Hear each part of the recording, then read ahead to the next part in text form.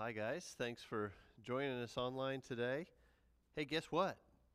God is still in control today, just like He was before the election, just like He always will be. And so I am so thankful that we have a God who is in control no matter what's going on.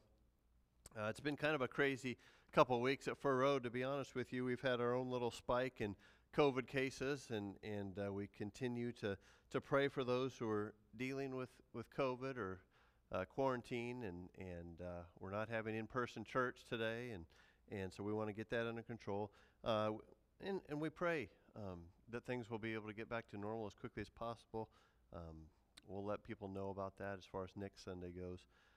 But you're here with us today, right now, and I pray that God has something to say to every one of us. So let's pray as we begin this morning. Heavenly Father, we come before you, and we thank you that you are on the throne, that you're in charge no matter what governments look like and no matter what's going on in the world. And so we thank you for that. I pray that you'll speak to each of us today and that we will listen to you. It's in your name we pray. Amen. So we're looking at an extremely important topic today, and I know I probably say something like that every week, but this is an area that we really need to understand to truly grasp Christianity. And our new mini-series that we're starting today within our year-long Core 52 series, it's called One Thing, and it's called that because Paul had a unique ability to take a topic and to be able to just say, hey, you need to ensure that you understand this one thing about this topic, and he would go on to explain it and what it was, and that's what he does with our topic today, which is grace. And he does an amazing job of explaining what grace is, how important God's grace is, and several times Paul basically says in so many words, hey, you need to understand this thing we call grace because you're saved by it. Okay, it's because of grace that you can come back to God. And so our core verse today comes from the book of Ephesians, which, of course, was written by Paul. It's a wonderful verse. Paul writes this, by grace you have been saved through faith, and this is not your own doing, it's the gift of God. By grace you've been saved through faith, and this is not your own doing, it is the gift of God. Grace is God's offer to save us, even though we aren't worthy of being saved. When we put our faith and trust in Him, we didn't do anything to earn this gift. It's a true gift from God. And I can't help but think of the word extravagant to describe God's grace. I feel like this word fits perfectly when talking about God's grace. A lot of times we say amazing grace. We think of the song Amazing Grace. But I think extravagant is another word that just fits perfectly. And so the title of today's message is simply Extravagant Grace. And so one of the dictionary definitions for the word extravagant is going beyond what is deserved or justifiable. Okay, and I think that is actually a pretty good description of what God's grace is as well. In offering His grace to us, God has gone way beyond what is deserved or even justifiable. It doesn't make any sense that God has reached down to us and offered us this gift except that He loved us so much. Have you ever received a gift that you thought was just too much? They went above and beyond what they should have done, and you're almost embarrassed by that gift. That's kind of what God's grace is, above and beyond. There was a time a couple years ago, I took my boat on the water. My brother and his wife came up from Texas and named my boat Bob these days after my dad. And that boat's getting a little older. It's almost 30 years old, but we were out on the water, Holly and I and my brother and his wife, and it died. It wouldn't go anywhere. So we were stuck. We were trying to kind of paddle back to where the ramp was, but we weren't really going very fast or very far. And somebody from the shore saw us and had mercy on us. They brought their boat out and towed us back to the boat ramp. And so while we're on our way, we thought we should give them some money. And so my brother got out a 20 and I got out a 20. And I'm thinking, man, this is pretty generous. I don't even know if we need to give this much. But so we get there, and I tell the guy thank you, and said, hey, can we give you some money to say thank you? And his words in his mouth were, no, that's okay. But at the same time he was saying that, he took the gift as he was saying, no, that's okay. So he was ready and to accept that gift that we offered him. God has offered us a gift of salvation, but we still have to decide, am I going to accept that or not? It's not an automatic thing. Just like we have to decide if we're going to accept any gift that someone offers to us. It's the same way with God's grace. You can accept it or you can reject it. If we're smart, we're like the guy who helped me. He took that gift right away that we offered him. And so the big idea, if you only have room for one thing to add to your brain this week, I want you to know that God's grace is extravagant. Okay, it's over the top. It's higher than the highest mountain. It's deeper than the deepest sea. So, okay, you got that? Got that in your brain? God's grace is extravagant. So, with that in mind, I want to go back to Ephesians 2, to the verses leading up to our core verse, to share just how extravagant God's grace is. So Paul wrote this letter, like I said, but this would have been shared with several churches in the area, and so it was mostly believers who were reading this in the beginning, and Paul has this reminder for them. And so just try to soak in these words that Paul wrote in Ephesians 2, 1 through 5. In the past, you were spiritually dead because of your sins and the things you did against God. Yes, in the past, you lived the way the world lives, following the ruler of the evil powers that are above the earth. That same spirit is now working in those who refuse to obey God. In the past, all of us lived like them, trying to please our sinful selves and doing all the things our bodies and minds wanted. We should have suffered God's anger because of the way we were. We were the same as all other people, but God's mercy is great, and he loved us very much. Though we were spiritually dead because of the things we did against God, he gave us new life with Christ. You have been saved by God's grace. Okay, and that's the New Century Version. Isn't that cool? Man, I love that stuff. Such a good explanation of what God has done for us. And Paul is reminding those early Christians that, it wasn't that long ago that they were apart from God. They were living apart from God. They were living for themselves. They were separated from God, and really they should have faced God's anger, his wrath. But because of God's extravagant offer of grace, they didn't have to. Verse 5 once again says, though we were spiritually dead because of the things we did against God, he gave us new life with Christ. You have been saved by God's grace. New life in Christ. Okay, just stop and let that soak in for a minute. For those of us who have been in the church, raised in the church for most of our lives, I think it's really easy to begin to lose the impact of what's going on here. We begin to forget how terrible it is to be separated from God. And we begin to lose the sense of urgency to help those who are still separated from God. We kind of just get into this routine and we just kind of go through the motions. Friends, listen to me.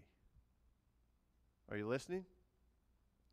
Here's the thing. If we truly appreciate God's grace, then we should have the desire to be a funnel of that grace to others. And that's why Paul wrote this, to remind those early Christians what a big deal this is. This is huge. You need to remember this. And so with the Ephesians passage fresh in our minds, I want to share a specific story of a lady who made a huge sacrifice in order to funnel God's grace to show her thankfulness to Jesus. Okay, this is good stuff. Let me set the stage. We're in the last week before Jesus was killed, and Jesus and his 12 disciples were at the home of someone named Simon the leper, and we aren't given a lot of information about him, but most likely he was somebody who Jesus had healed before this, so he was no longer a leper, but your name kind of sticks with you. Many times in the Bible, your second name kind of described you, like John the Baptist or John the Baptizer, which would have been a cool thing to be known for, right? Simon the leper, not so much. Lepers were socially unclean and not to be associated with by God-fearing Jews, so to be known as Simon the leper, this was not a good thing. But Jesus was never too concerned about outward titles, was he? Jesus was always concerned about the heart. So Jesus and his disciples, they're at Simon's house, and so let's read about it in Matthew 26, verse 6 through 13. While Jesus was in Bethany in the home of Simon the leper, a woman came to him with an alabaster jar of very expensive perfume, which she poured on his head as he was reclining at the table. When the disciples saw this, they were indignant. "Why this waste?" they asked. "This perfume could have been sold at a high price and the money given to the poor." Aware of this, Jesus said to them, "Why are you bothering this woman? She's done a beautiful thing to me. The poor you will always have with you, but you will not always have me. When she poured this perfume on my body, she did it to prepare me for burial. Truly I tell you, wherever this gospel is preached throughout the world, what she has done will also be told in memory of her."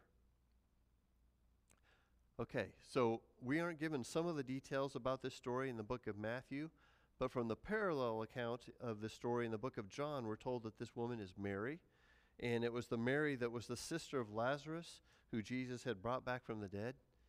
Okay, and so obviously she had a whole lot to be thankful for. And she would stop at nothing to show Jesus how thankful she was. Now, as you read this story, you might find it a little strange that Jesus said, "Hey, the poor you're always going to have with you." It's almost like, it sounds like a selfish statement. It's like he's saying, hey, we need to worry about them. They're always going to be there. But you can be assured that Jesus is not saying that. Okay, that's what happens when you pick a verse out of context and use it how you want to use it. And the verse has been used many times over the years by saying something like, "Oh, well, Jesus said there'll always be poor, so we don't need to worry about them." And we know Jesus isn't saying that because everything else he said and did not say that. In fact, in the chapter right before this, in chapter 25, when Jesus talked about the sheep and the goats and separating those who are with God and those who aren't with God, when Jesus comes back one day, he talked about feeding the hungry and giving them something to drink and caring for the sick or those who need clothing. And he said, when you do these kind of things, it's like you're doing them for me. So Jesus was talking about a specific situation right then. The Savior of the world was there right then, and he wouldn't be there much longer. And God used Mary to symbolically prepare Jesus for what was about to happen. Mary and her family had received extravagant grace from Jesus, and she had the opportunity to return a bit of that extravagant grace directly back to Jesus. And it was a beautiful thing. We can't do that directly like Mary did, but we can indirectly spread God's grace to others. Extravagant grace. You see, we do good stuff, we do good works, not to earn our salvation, but because of our salvation. Okay, we serve God because we want to serve him, not because we have to. We serve him because we get to. And we want to be funnels of this grace to others. We get to be funnels of grace. So with this story as the backdrop, I want to share some realities of what might happen when you decide to be a funnel of God's extravagant grace. When you say, okay, hey, God has given me grace. I want to show grace to others. And I'll say, just to start with it, it's not always easy. Okay, extravagant grace, it may be met with resistance. How did the disciples react when they saw what Mary did? They said, hey, well, what a waste. She should have sold that perfume, and we could have helped so many people with that. And on the surface, that seemed to make sense. It seemed like they could have done a lot of good things with that money.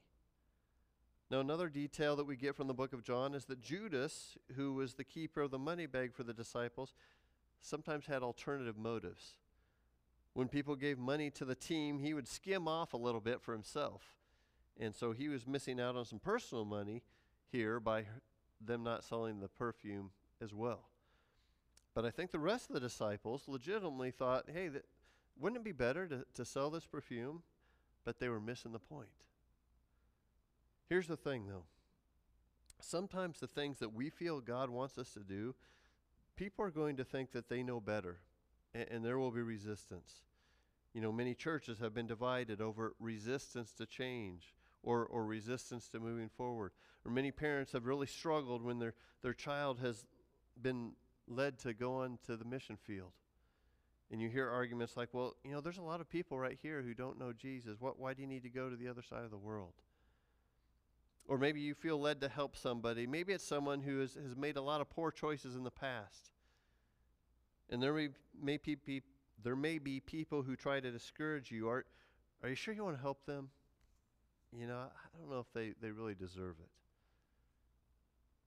Really? Man, I don't think we want to get into what we deserve, do we? But that's what God's grace is all about for us. And what extravagant grace is all about when we try to funnel it to others. It's not about what we deserve or don't deserve. If we only help those who can help us in return, then how is that extravagant, right? You pray about it, and You try to make the best decision you can as to who God wants you to funnel His grace to, and then you do it.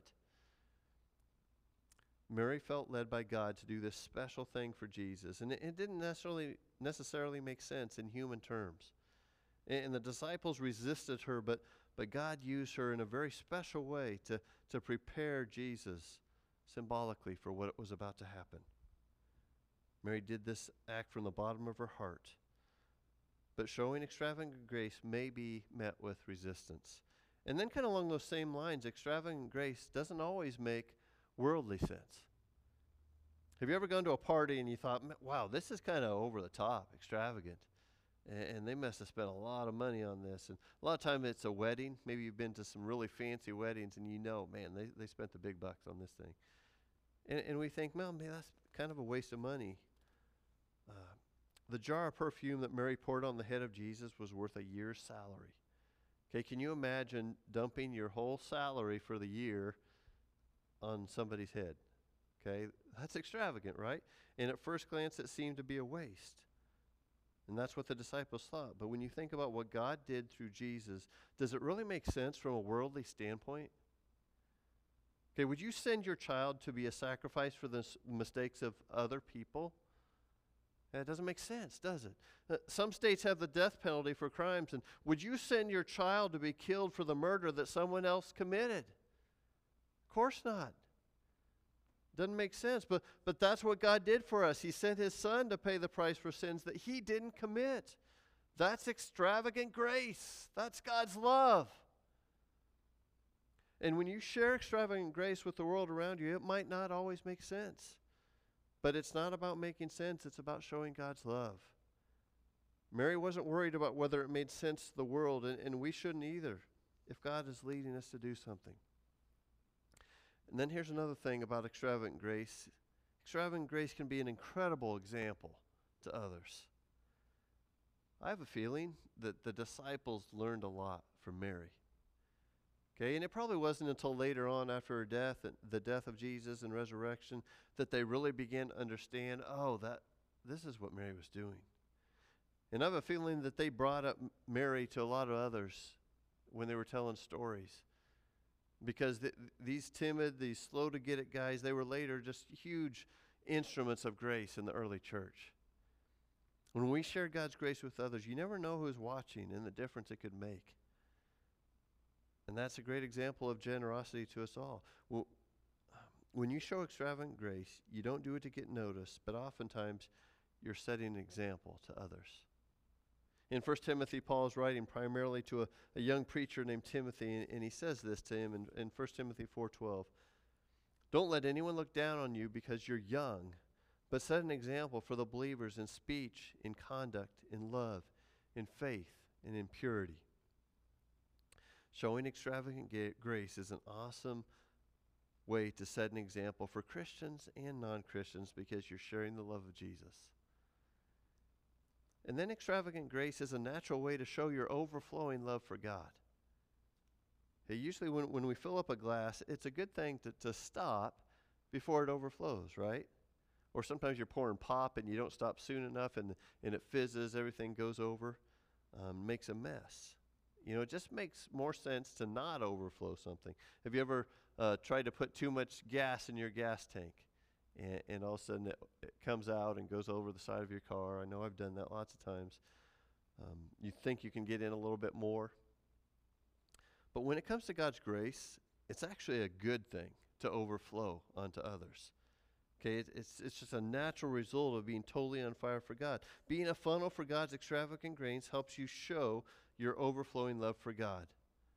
And that leads us to our final thought on extravagant grace, and that is that it can change lives. It can truly change lives. I really believe that when grace is bubbling over in our lives, it ends up changing the lives of those around us in a positive way. And you guys could tell stories of people who showed you extravagant grace and how it changed your life. And I feel like I've had a team of people who have shown me grace over the years. From my parents to my Sunday school teachers who had to deal with ornery little Danny boy who was always getting in trouble, or to youth ministers, or to my campus ministers, to friends and family, and And the sum total of those things changed my life. Okay, I was a pretty slow learner. It took me a while to truly get it, but I never want to forget it. And hopefully over the years, I've been able to show some of that grace to others as well. So here's the thing. Every single one of you can be a funnel of God's extravagant grace. Mary understood what that looked like. I think we could all use a little more Mary in our lives. She was a picture of extravagant grace. Hebrews 12:15 says this, "See to it that no one fails to obtain the grace of God." Okay, we want to make sure that we are doing our part to help others obtain the grace of God, to help others receive the grace of God. And as we think about these things, I think sometimes it can be helpful to hear human stories of grace to help illustrate God's grace. And so I want to share a couple of stories of God's grace being funneled. Stories such as this one. Longing to leave her poor Brazilian neighborhood, Christina wanted to see the world.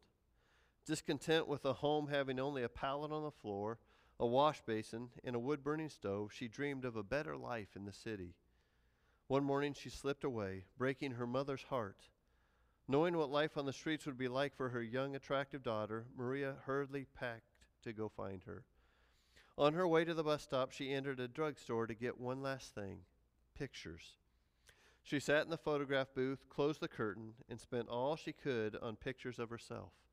With her purse full of small black and white photos, she boarded the next bus to Rio de Janeiro. Maria knew Christina had no way of earning money. She also knew that her daughter was too stubborn to give up. When pride meets hunger, a human will do things that were before unthinkable. Knowing this, Maria began her search. Bars, hotels, nightclubs, any place with a reputation for streetwalkers or prostitutes. She went to them all, and in each place she left her picture. Taped on a bathroom mirror, tacked to a hotel bulletin board, fastened to a corner phone booth. And on the back of each photo, she wrote a note. It wasn't too long before the money in the pictures ran out, and Maria had to return home. The weary mother wept as the bus began its long journey back to her small village. It was a few weeks later that young Christina descended the hotel stairs. Her young face was tired. Her brown eyes no longer danced with youth, but spoke of pain and fear. Her laughter was broken. Her dream had become a nightmare. 1,000 times over, she had longed to trade these countless beds for her secure pallet. Yet the little village was, in too many ways, too far away. As she reached the bottom of the stairs, her eyes noticed a familiar face. She looked again, and there on the lobby mirror was a small picture of her mother. Christina's eyes burned and her throat tightened, and she walked across the room and removed the small photo. Written on the back was this compelling invitation: whatever you have done, whatever you have become, it doesn't matter. Please come home. And she did. That mom was there to show her daughter grace. Much like the story of the prodigal son in the Bible, much like God is there for us as well. I want to share one more story that I think it's a neat story of being funnels of God's grace. Some of you have heard it before, told it before, but it's worth hearing again. Many years ago, now when I was coaching my son in baseball, we were playing a team called the Indians, and we always had close games with the Indians every time we played them. But the Indians had a special player on their team, and his name was Skyler. And Skyler had some special needs, and he couldn't run very well or even walk very well. And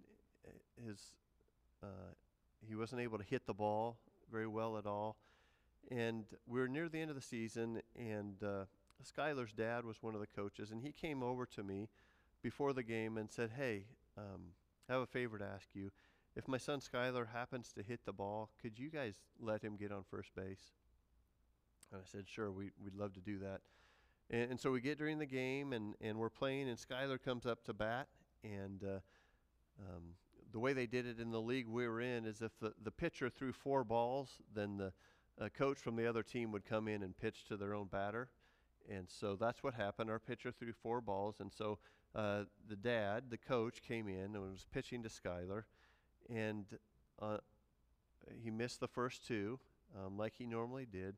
But on the 3rd strike, he hit the ball. He didn't go very far, but he took off towards first base in his slow Skylar way. And our pitcher came down and picked up the ball and threw it to first base, but he knew what he was supposed to do. He threw it over the head of our first baseman. And so our first baseman went and got the ball and came back, and Skylar made it to first. But here's what happened. Skylar said, "Hey, I'm not stopping. I'm going to keep going." So he rounded first and started going to second. And so you could tell our first baseman had a moment of indecision. Okay, what do we do now? Should we go ahead and get him out? And so he looked at the second baseman and threw it over his head out into the outfield. And so Skylar kept going to second base, and you'd think, okay, there you go, Skylar, you're at second base. But he didn't stop there. Skylar kept going. Okay.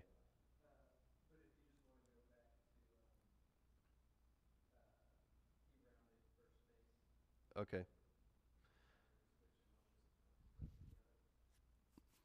All right.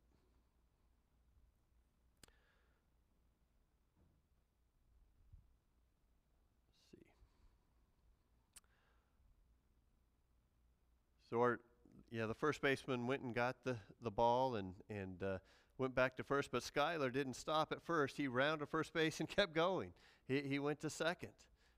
And so our first baseman had that kind of moment of indecision. Okay, what do I do now? Do we get him out, or do we keep doing this? And so he looked at the second baseman and threw it over the second baseman's head out into the outfield. And so Skylar made it to second base, and he didn't stop there. He said, I'm going. And so Skylar kept going to third base, and our second baseman had the ball, and he kind of looked and looked at the third baseman and thought, what do I do now? And he said, I'm doing it. And he threw it over the third baseman's head. And so he went to get the ball, and the crowd's kind of going crazy at this point, and Skylar doesn't stop at third base. He kept going. And our third baseman, same thing. Okay, do we actually let him score? And you could tell he's like, yes. And he threw it over our catcher's head. And Skylar came in, and he scored. He had a home run. And everybody was going crazy. And I don't think there was a dry eye in among the parents at the whole ball field because Skylar had scored. And we ended up losing the game, 8-7, but nobody cared because that didn't matter that night. You see, my players gave Skylar a gift of grace that they didn't have to give him. In fact, they did more than I had asked them to do. They went above that and said, no, we want to keep doing this.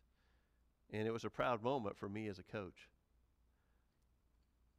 God has offered us a gift of grace that he didn't have to offer us. Okay, it's a gift that showed how deep his love is for us. It was a gift that he formulated from the time that sin entered the world in a plan that was finalized through Jesus coming to this earth and dying for our sins. It's a gift that he's offered to you. It's a gift that he's offered to me. I hope that you have accepted God's offer of his extravagant grace. And I hope that you're being a funnel of that grace to others. Let's pray. Heavenly Father, it is so amazing to think about the fact that you loved us so much when you could have pushed us aside and said, you know what? I'm done with them. You said, no, I love them. And this is what I'm going to do. So, Lord, I thank you personally for your grace. Lord, I pray that if there's those who are considering accepting your grace, that they would do so. And I pray that each of us can be a funnel of that grace to others. We love you, Lord. It's in your name we pray. Amen. And so I want to challenge you guys this week to be funnels of God's grace and to say, how does God want to use me to funnel that grace to those around me? So, no, really, I want you to think about this, okay, guys? Okay, Would you pray about ways that God might use you to funnel His extravagant grace to the world? Also wanted to mention before we close that we have some questions and some things that can go along with this message. If your family wants to continue discussion, they're in the description of the sermon. And so you might want to do that. Maybe you want to take some time now as a family to do some worship together. I would encourage you to take the Lord's Supper and take some time to worship Jesus in that way as well. And so we'll just continue this as we go this morning. And so I guess I just close by saying never forget that God loves you, and have a great week.